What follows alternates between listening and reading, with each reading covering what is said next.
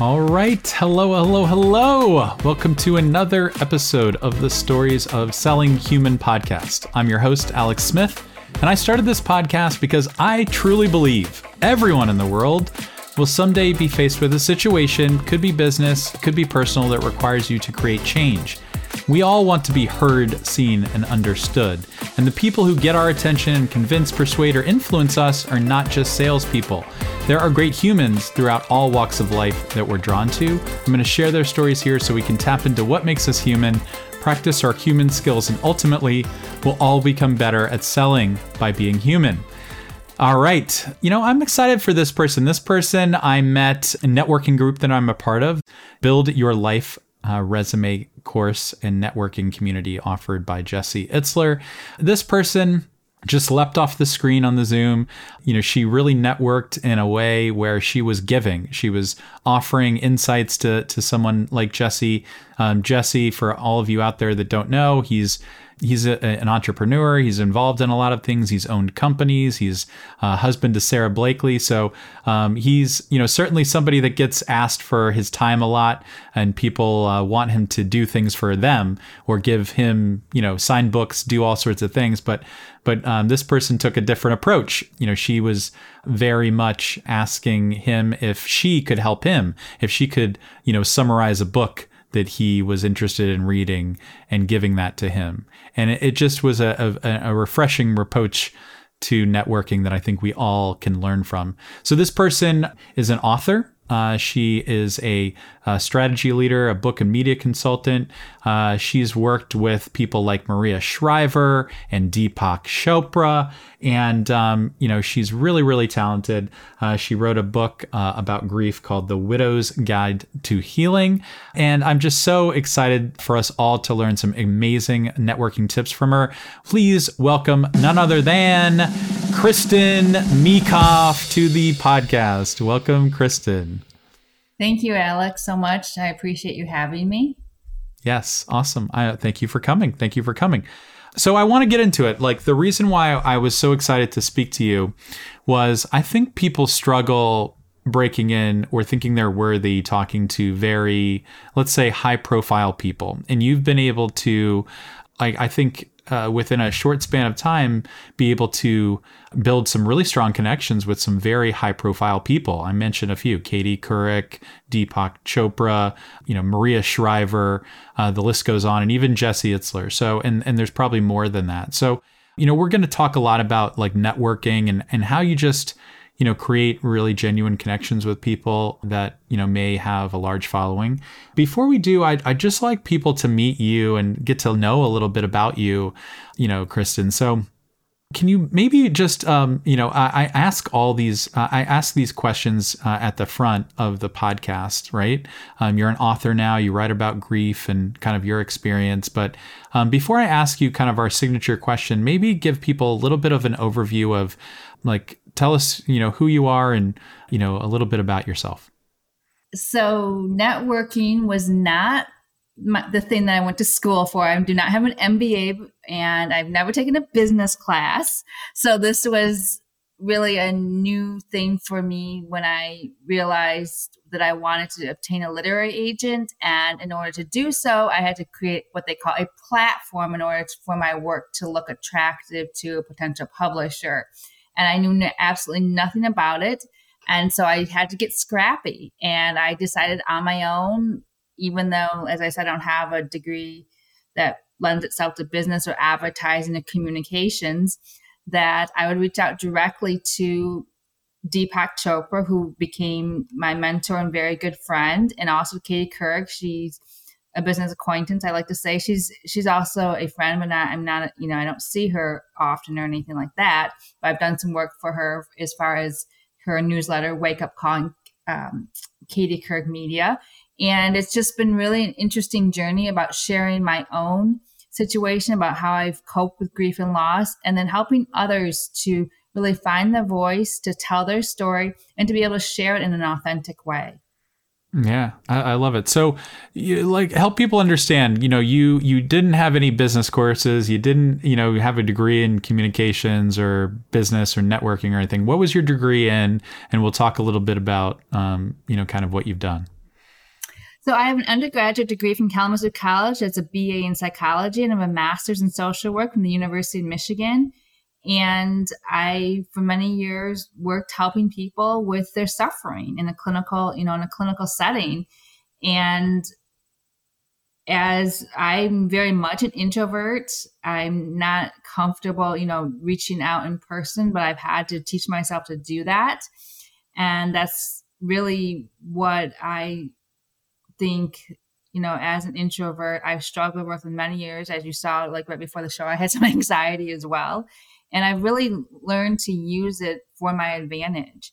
And that's what I hope other people do as well. I've worked with many people, for example, who do have, fancy degrees from various Ivy League schools, who have MBAs, who have millions of followers, and they still suffer at times with a bout of anxiety or lack of confidence. So I think that that's what's the humanistic approach that I use in helping others to share their message. Yeah. Awesome. I like something you said there around like helping others, like, process their suffering or heal from their suffering. And that's something you learned as a social worker and as, your training is in psychology. And I imagine, that you probably never ever dreamed you would use some of this the same skills, maybe just in a different context when you're trying to, connect to someone like Katie Couric or a Deepak Chopra and that sort of thing. So, I'm really curious, like, if you can point your finger on some of those things that, kind of were similar things that you used in a social setting, in a social worker setting, in a psychology setting, and what you do today. Before those questions, I'm going to ask you, I always ask people at the start of these podcasts about my signature question, and I think you'd be able to really answer this from as a social worker, background, and someone that's now, reaching out to literary agents and things like that. So when I say the term, sell something and sell it by being human, what does that mean to you when you hear that term? For me, it is to share your story or to share that story of another person. For example, if you're helping someone to promote their work in an authentic and compassionate way. Yeah. So like when you're doing that now, what does that look like when you're helping people tell their story in a compassionate way? When you work through the lens of compassion, you're really able to address suffering, and you're able to address whatever it is that somebody else needs help with. So if they're alleviating physical pain, if they're alleviating anxiety about, for example, if they have imposter syndrome, or if they have a really terrific product, but again, are unsure of themselves and not lacking confidence. That's really what I work with, is more behind the scenes types of things to help them to share their message and to do it so that when they leave the meeting or they leave the podcast interview or they leave an email, they're able to say that they feel really good about the way that they showed up. Yeah. So like the people that you work with now, you're helping them share their message. I can only think that your story has helped you relate to people or ask questions in a way where they feel like Kristen is really trying to care for me. She's trying to be present for me. Almost that like, what it feels like to be, you do. I mean, you've had to go through some intense grief in your life, and I have as well. And I kind of bring back to, some of those experiences when I'm, helping people, whether it's through grief or loss or suffering, or just, through a problem that they're dealing with in their business or in their day to day. I can, maybe empathize with them a little bit more. But can you tell a little, tell the story? I don't know, Kristen, I mean, for people that, like haven't picked up your book, the title of your book is, Widow's Guide to Healing. If, for people that are not familiar with the book or kind of why you wrote it, tell me, can you give us a little bit of a glimpse of why you think it was an important book to write, and what was the, what caused you to write it? Well, actually, this goes way back to 1979 when I was about 2 weeks shy of turning 5 when my father died from cancer when was undiagnosed. He was 30 at the time. And my mother was actually the first widow that I knew. And during the time in the 70s, there was absolutely no resources as far as support groups or literature, or, obviously the internet is not, around. So she was very isolated in her grief, and she didn't have really a guidebook or a blueprint to help her face the emotional, financial, and solo parenting and work-related issues that she faced. And then fast forward to 2007, I was 33 at the time, when my husband had asymptomatic adrenal cancer. So by the time it became known, like he had physical pain, it was too late. The cancer had spread. So he died about 8 weeks after being misdiagnosed with bronchitis. And in 2007, I also felt very isolated and alone in my grief. And I read everything I could about grief and loss. And I noticed that we connect best with stories of other people. And so I wanted to alleviate the suffering that others felt when they're alone in their grief. And so I went around and I interviewed as many widows as I could. I did this for about 3 years.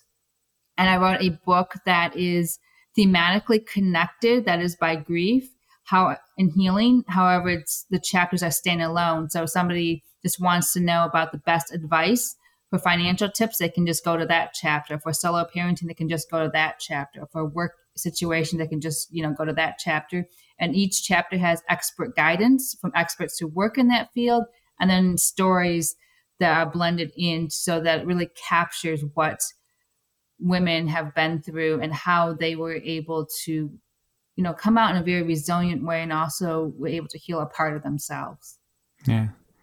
What do you still experience with grief? Like, what does it look like today? Like 7 years after? Like, and I'm so sorry that you've experienced that loss. I can't even imagine what losing someone in 8 weeks with it so unexpected feels like.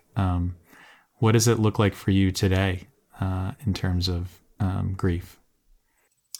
It's very bittersweet, because I was just, before the show began, I was sharing with you that because of the pandemic, it's estimated that 1 in 5 Americans have lost somebody. And for every person or death, that has happened, at least 9 people are grieving.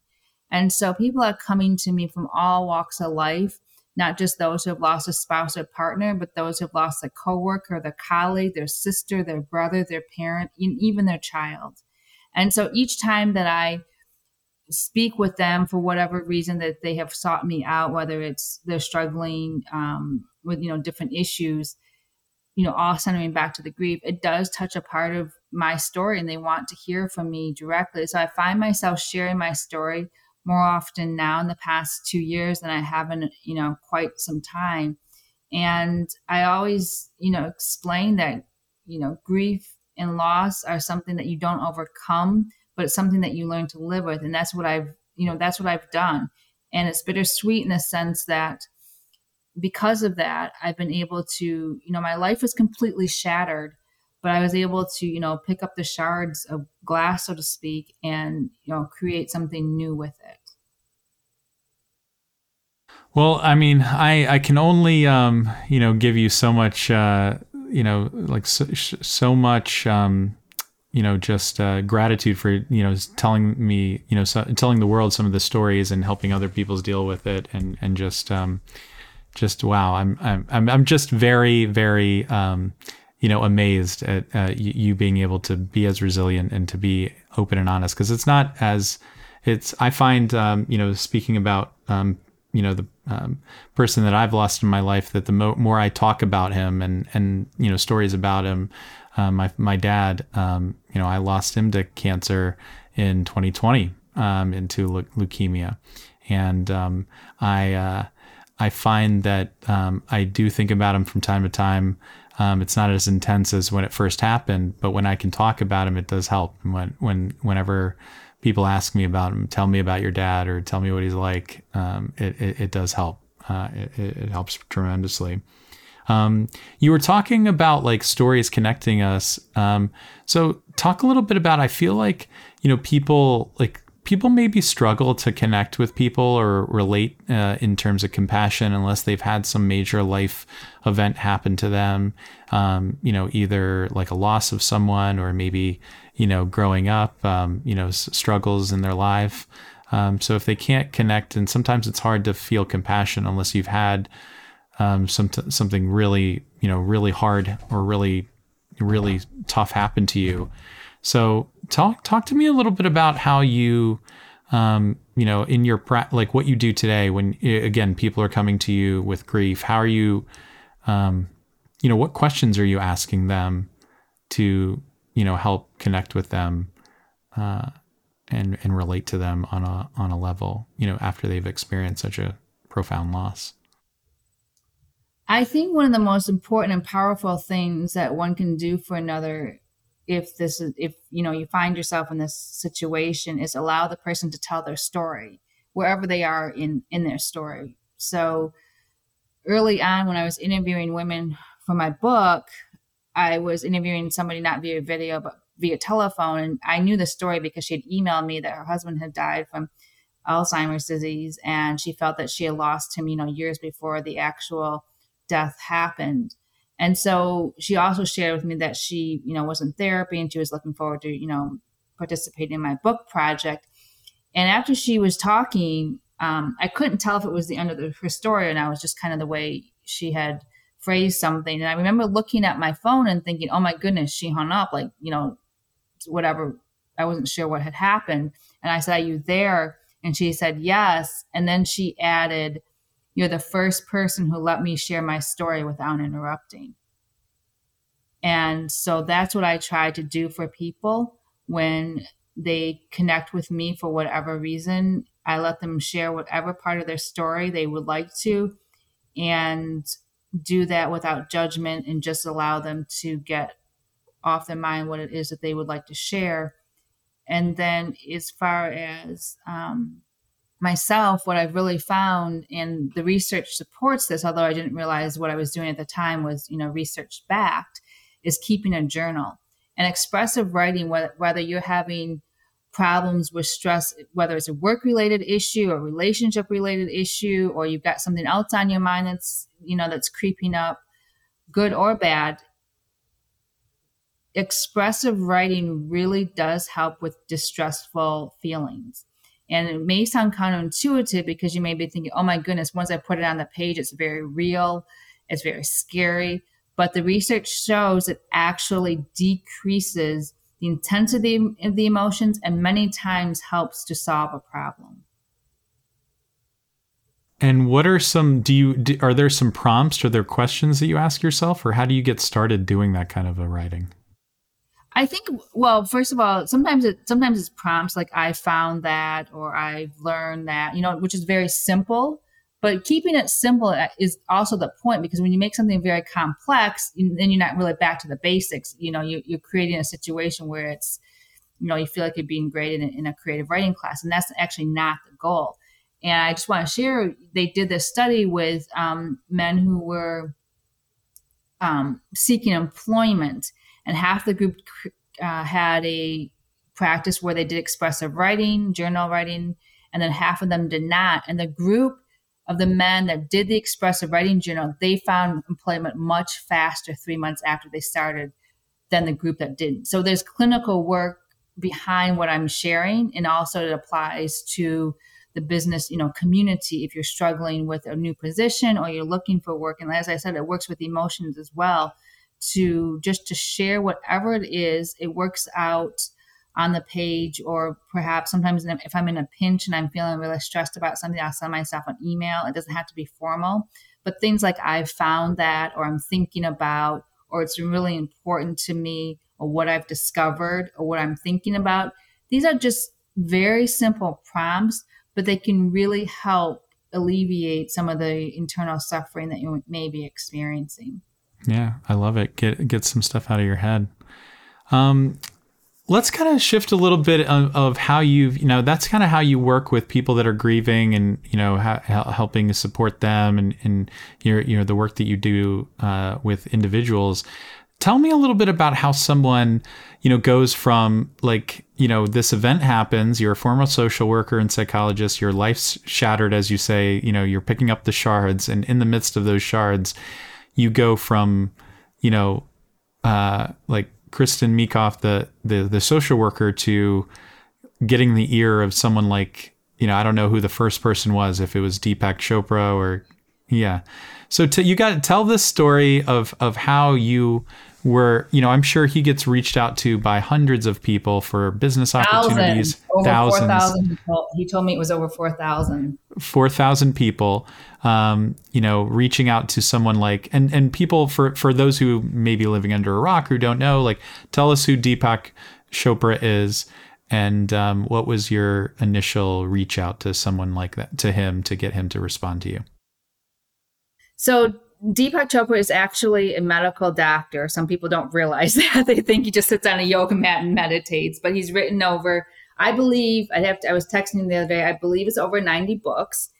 And he writes about everything from meditation to parenting to leadership in the soul. And he's taught at Columbia, I believe, and he's led some major studies. He's one of the first people in the medical community to make the connection between the mind and the body. So what that means is when the mind is thinking about something, the body experiences stress. You might have heartburn or a pit in your stomach or a headache. And in the beginning, when he was first sharing these beliefs and what he saw to be true, it was an experience with his brother as a child. People thought, he was crazy and delusional and out of touch with reality. He shares in one of his books that when his grandparent was sick, his brother broke out in an actual rash. Like there was a physical manifestation of hives that appeared. And Deepak made the instant connection that the emotional distress created a physical response. And so I really wanted to be associated with myself in a holistic way because I had been doing yoga for years. I had actually started meditating with one of his meditations online. And so when I reached out to him, I didn't realize it was him when I did the email.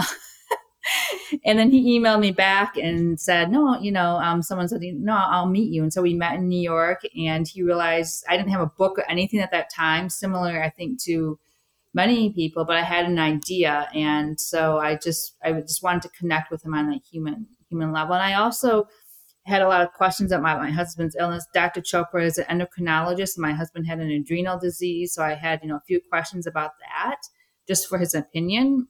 But it was at that time, I didn't ask him when I first met him for a blurb or anything like that. I just was really curious. I hadn't even read any of his books when I met him. I hadn't, read any of the articles or anything either.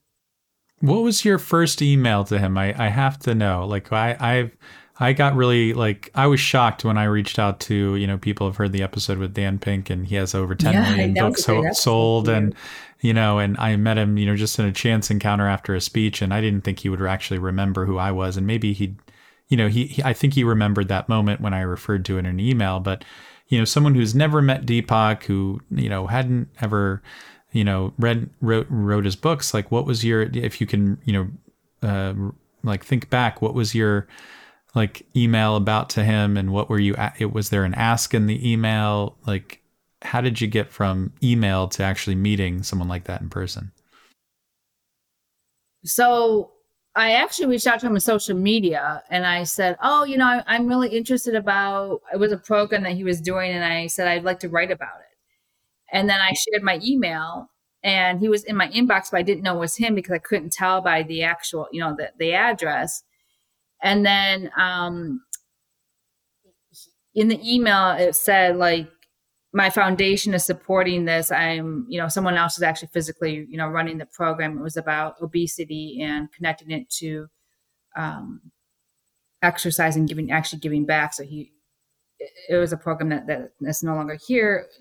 Current. But when I talked to the person who I think is the CEO now of the foundation, he looked at my website, which is very, very remedial, very basic, and said, I think Deepak would like to meet you. He's fascinated with your story. And I'm like, oh, really?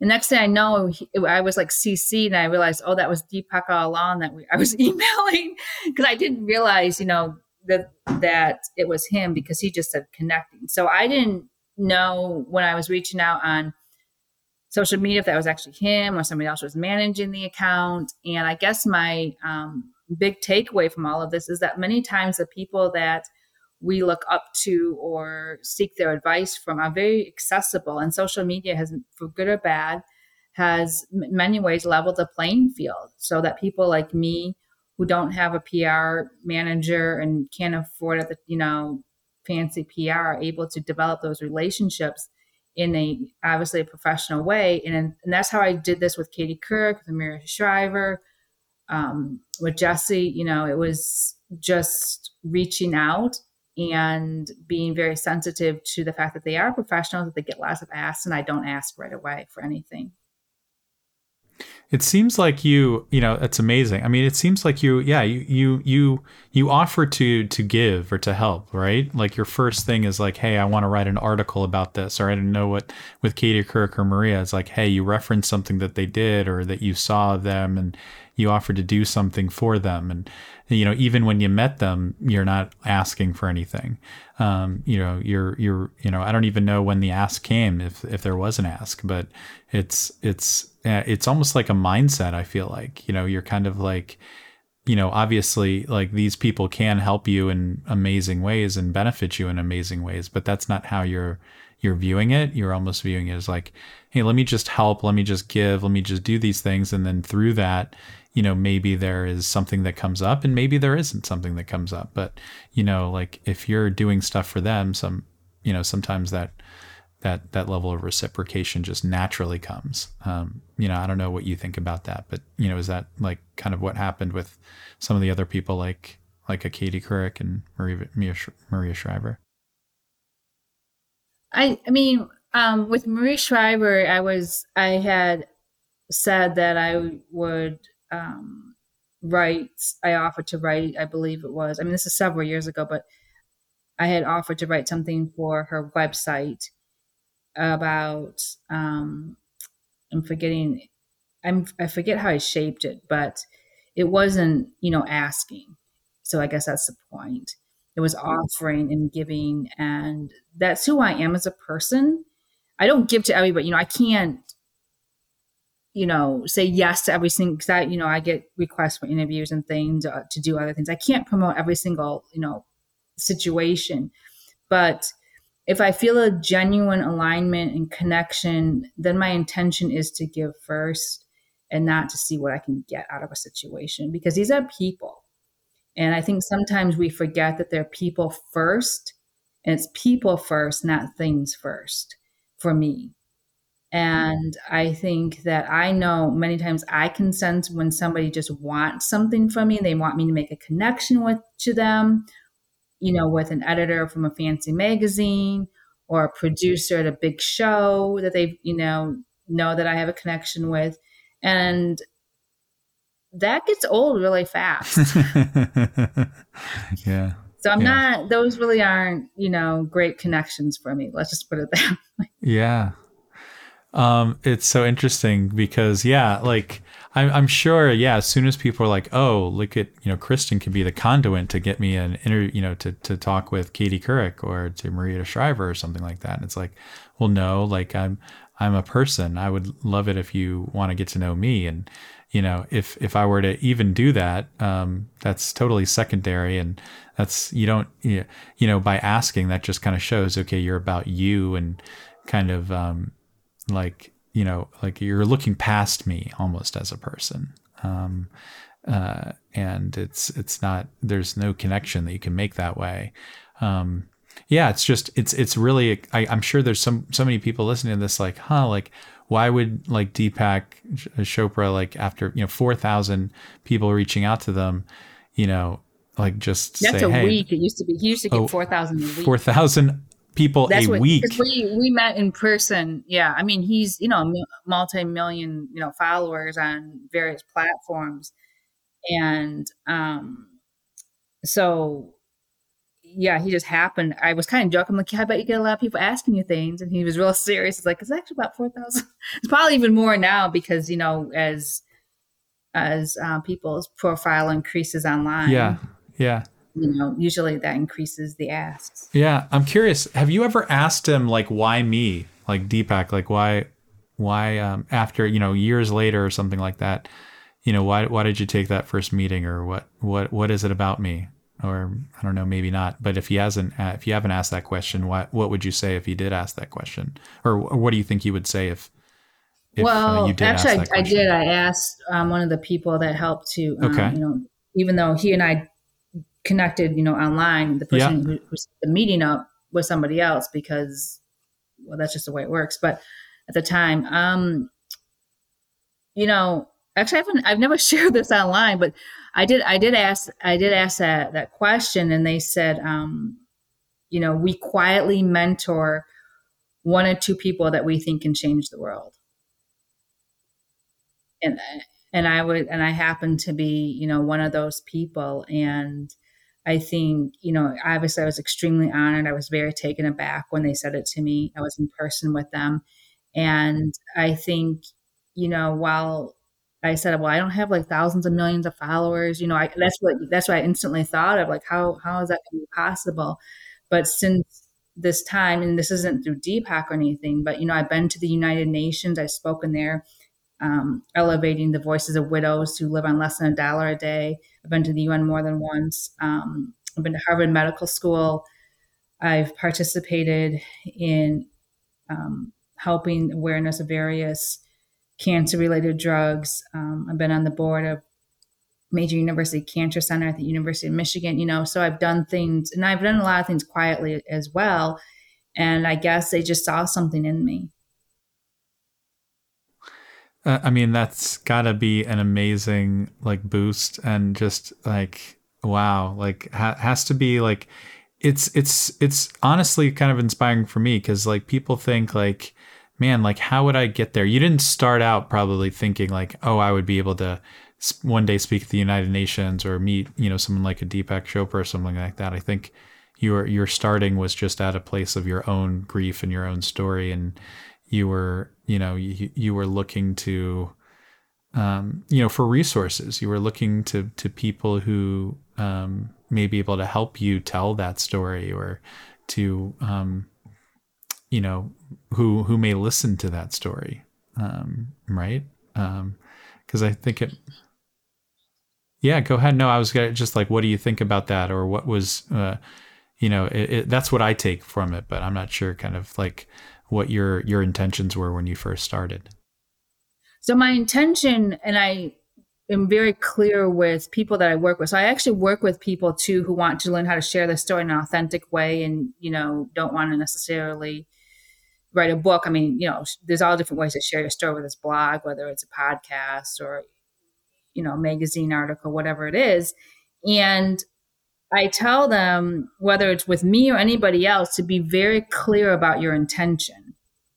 So if it's a business interaction, if it's a phone call, podcast interview, whatever it is. So my interactions with the people that you've mentioned, most recently you mentioned Dr. Deepak Chopra, it was very clear, and it has been with whomever I meet, it is to help to tell people to share a message of how they can heal their own suffering.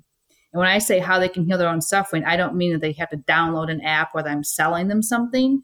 I just provide a few, as I shared earlier about, for example, journal writing, that you don't need to, do anything fancy, that the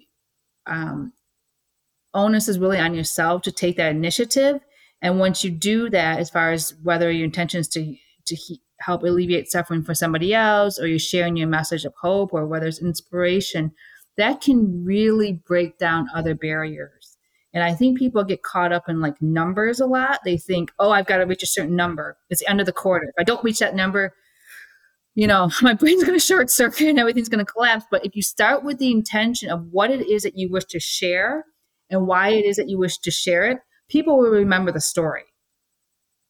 They may not remember exactly the product number, the model number, your number, yourself, whatever it is, but they will remember the story.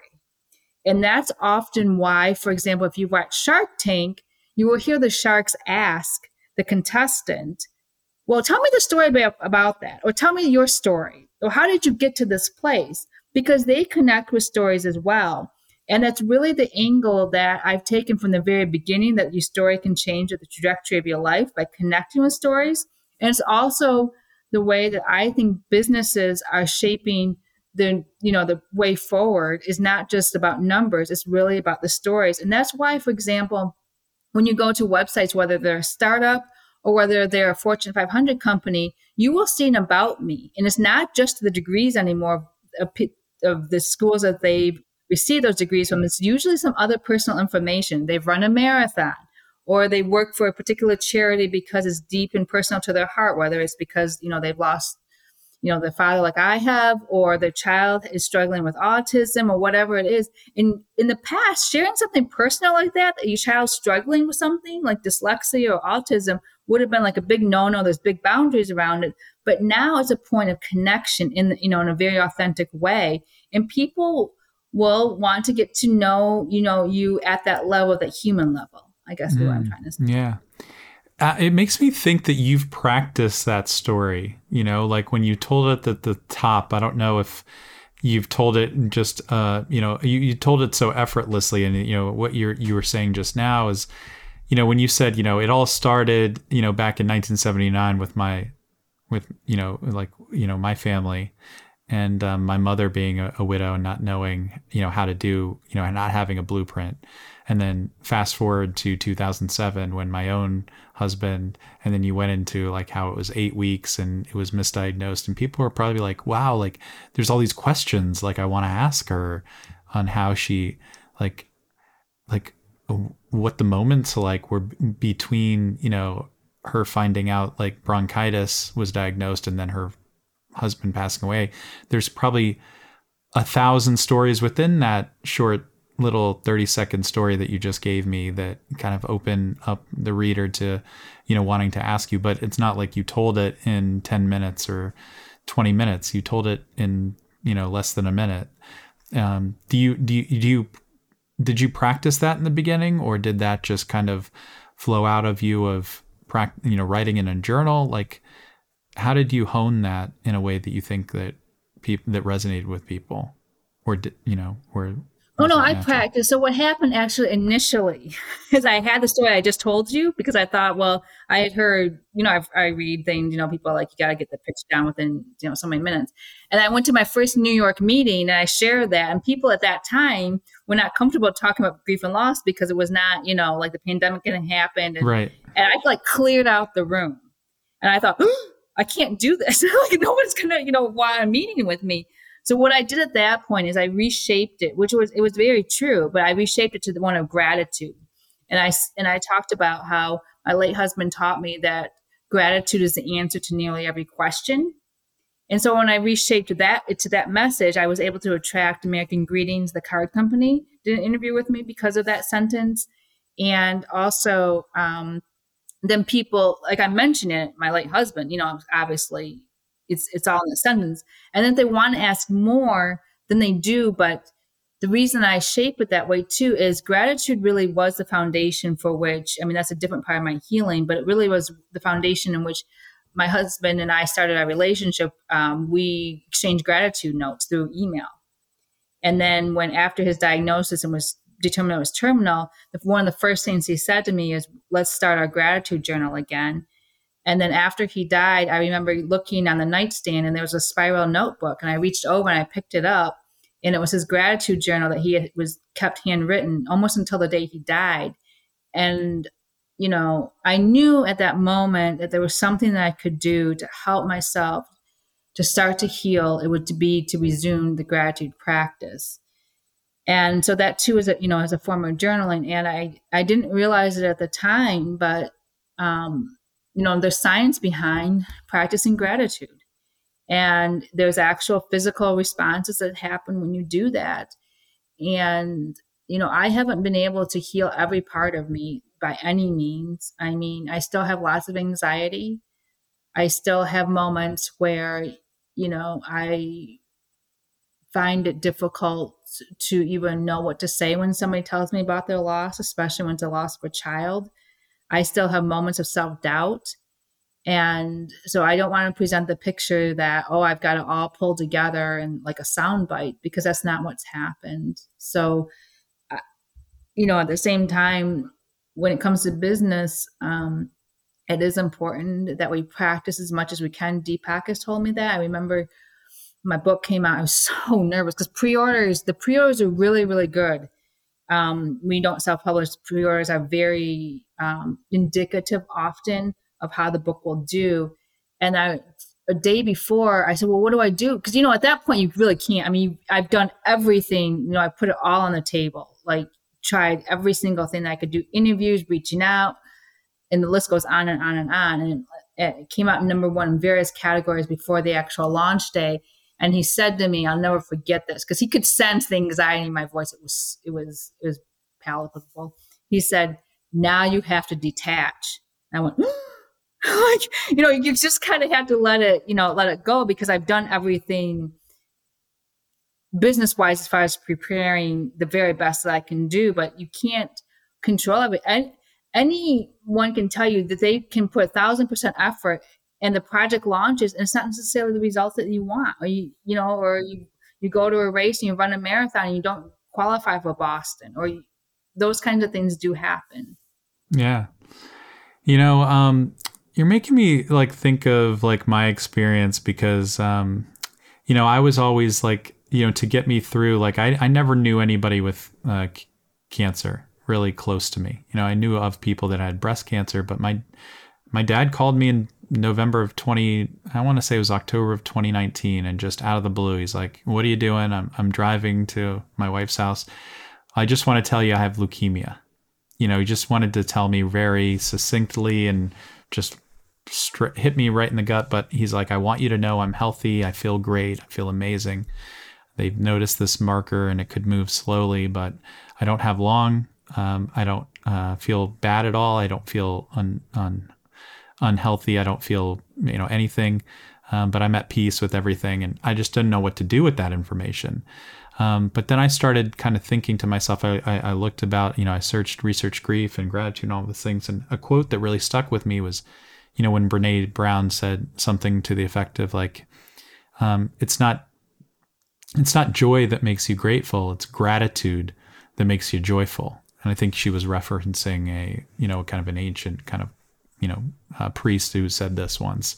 But what she was trying to say is basically, it's not that you're happy and you're grateful, you want to be just grateful because you have all these things in your life and you want to be grateful for that.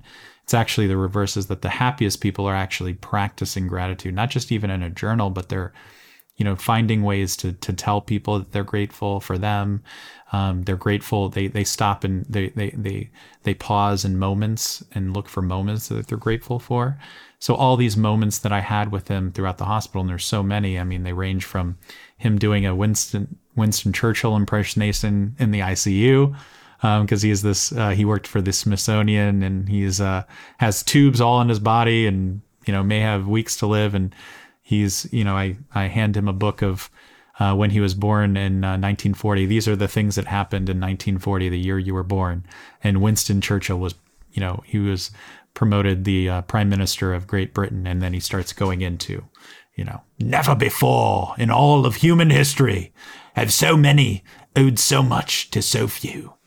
And there were things like that I just can't explain, that I'm just so grateful I got to witness in person. And there was countless other, I have almost 180 recordings on my iPhone where we were in the hospital, and I just clicked record and, recorded just ad hoc conversations that were going on, things that my dad said, and things that I haven't even listened to them all, because there were some of them just too hard, and and some of them I just haven't gone back, but I have those, and it gives me comfort that I was, there in person for those things. And like you said, it doesn't ever go away, but it's when I can talk about him, it helps in those times where I feel like I don't have him physically, but I think I'm grateful for just a new relationship with him, spiritually, whatever you want to say. But I get to know him through his friends, know stories about him that I've never heard, or, through his friends and things like that, and my mom and my sister and things like that. So,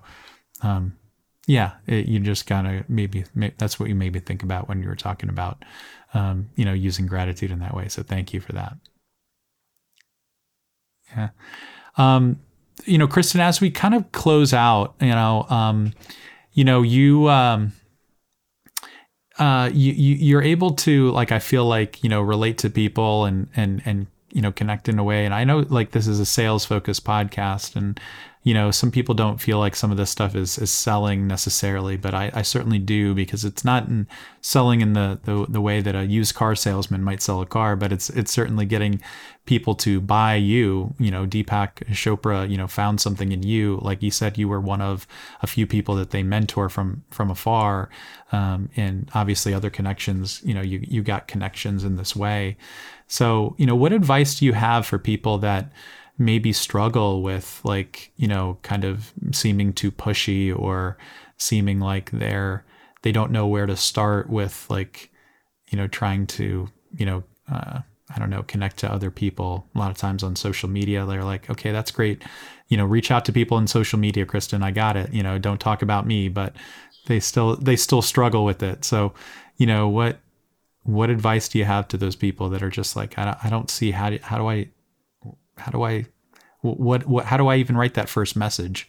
Oh, well, I mean, I teach that, so I feel bad if I came across, that for me it was very instinctual, but I teach people how to do that. But for sure, I would say, because I don't want to set somebody up for disappointment, and because that's not a good feeling, however you look at it. But I would say to be very confident in the story that you're telling. Nice. Okay. And that whatever it is that you're suffering, with, whether it's lack of confidence or overwhelming anxiety or moments of sadness, to embrace that and to use that in a positive way. Because when we try to suppress things like, oh no, I'm not anxious, I'm just going to pretend like I'm not anxious, that actually creates more intense emotions that are more uncomfortable for you. And it will make your sales meeting or a business meeting, whatever it is, even more difficult for you to show up as your authentic self. So I encourage, for years I wouldn't talk that I would never have said, oh, I have anxiety, because people are like, I'm not going to interview her. She's got anxiety. I don't want to work with her. But now people will say, oh, you too. Oh, now you can understand me differently, because I've had anxiety too. And actually, that's why I've struggled with whatever, message it is. And it really is a way to, I think, to embrace your own humanness and to forgive yourself when things don't go so well. So really be confident in your story and really embrace all of it as well. And the things that you may find unattractive about yourself are really often the ways in which you connect with people at the human level. I love that. Yeah. That's so funny. Yeah. Because before this, we had some technical difficulties, and I know it was a little tough.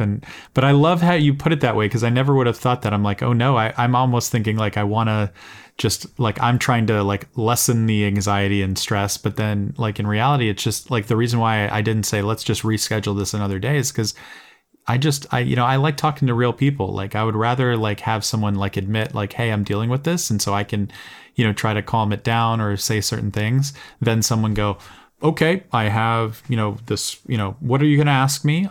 These are things that I could talk about, and I'm going to stay in this lane.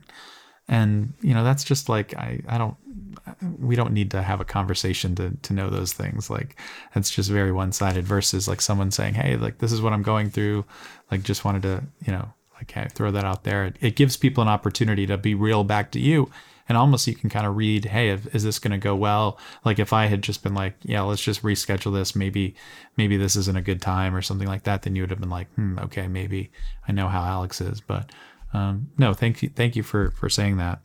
As we kind of close off, Kristen, I like asking people like kind of a unique question, because I think we're all, we all have these different sides of our personalities and things like stories about ourselves that like are just so unique to us, that really like a story that really it could happen to no one else. So I always like to ask my guests at the end, maybe people can connect with you off of this story. So the question I usually ask guests at the end of these podcasts are, if I asked your friends and family, this, if there was just something that that totally defines Kristen? Something, it could be an event, it could be a quirk, it could be a thing. What is just something or some event that could only and would only happen to you, something that is just so totally you? What would your friends and family tell me about that thing, or what's that event or that quirk that is just, something that only you do or could happen to you? Well, I've been told this numerous times from different people, so I'm pretty sure this is what resonates with them if they asked you this. My answer is that I'm very unaware of pop culture. So I have been invited to numerous events, including like the Vanity Fair party, unaware really of what it is, and said no. Stop it. And no, I'm serious. And for example, there've been other movie stars, which I don't know who they are because I don't know the name. So I get invited to something and I'm like, oh no, I'm not going to do that. And then I see like later my friends or whatever, like, see what you missed. I'm like, oh wait, they're with, oh, is that who that is? So I'm not good with pop culture references, names, music, that kind of thing. So just to confirm, you passed up on like a Vanity Fair party. There were celebs there. You could have been hobnobbing. I did. And okay. I passed up on some other private events too that I didn't understand. I didn't understand the name. I was like, oh, I don't know what that is. It almost like it doesn't shock me because then like I'm sure you don't have any fear reaching out to people maybe because you don't let that hold you back. Like they're, I don't know. I'm sure you maybe knew some of these people like Deepak and others that before you reached out to them, but you don't have that mystique about them. Like the celebrity doesn't enter your, like if you're not, too into pop culture and you don't put them on too high of a pedestal and you don't revere them, like you don't treat them as celebrities, like the pop culture version of the person, but actually just they're all people in the end.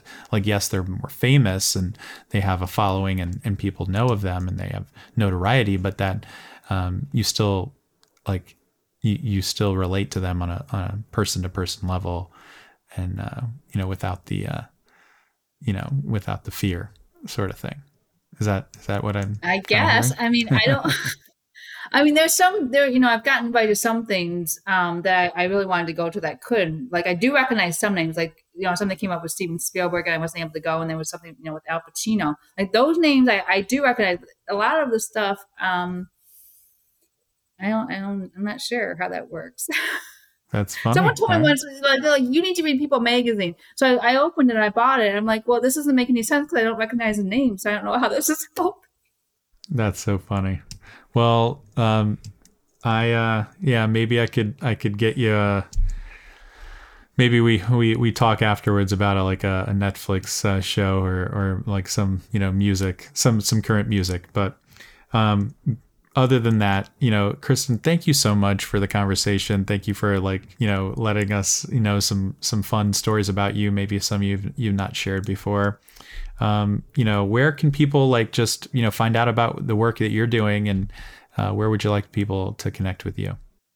Oh, sure. Thank you for asking. Thank you for having me, Alex. My email is Kristen, KRISTIN at KristenMeekhoff.com, and my web site is KristenMeekhoff.com. Perfect. And all the information will be in the show notes. I'll give it to people. Kristen Meekhoff, thank you so much for joining. Thank you for, I think it was a great interview and conversation, all the anxiety and the goodness, with it. So thank you so much for having this with me today. Hey gang, all right. Wow, you made it to the end. I know your time is valuable, so thank you from the bottom of my heart for spending your time here with me. If you heard a quote you liked, got a quick bit of value, or you have an idea that can help convince others to join, I urge you to take a minute and leave a 5-star rating and review. That helps us gain influence and bring some really great guests on to add even more value to you and others. You can also always contact me directly to tell me your thoughts. I'd love to hear from you. All my info is in the notes. Let's help convince anyone that they have the ability to sell well just by being great humans. And this podcast is proof. All right, see you on the next episode of Stories of Selling Human.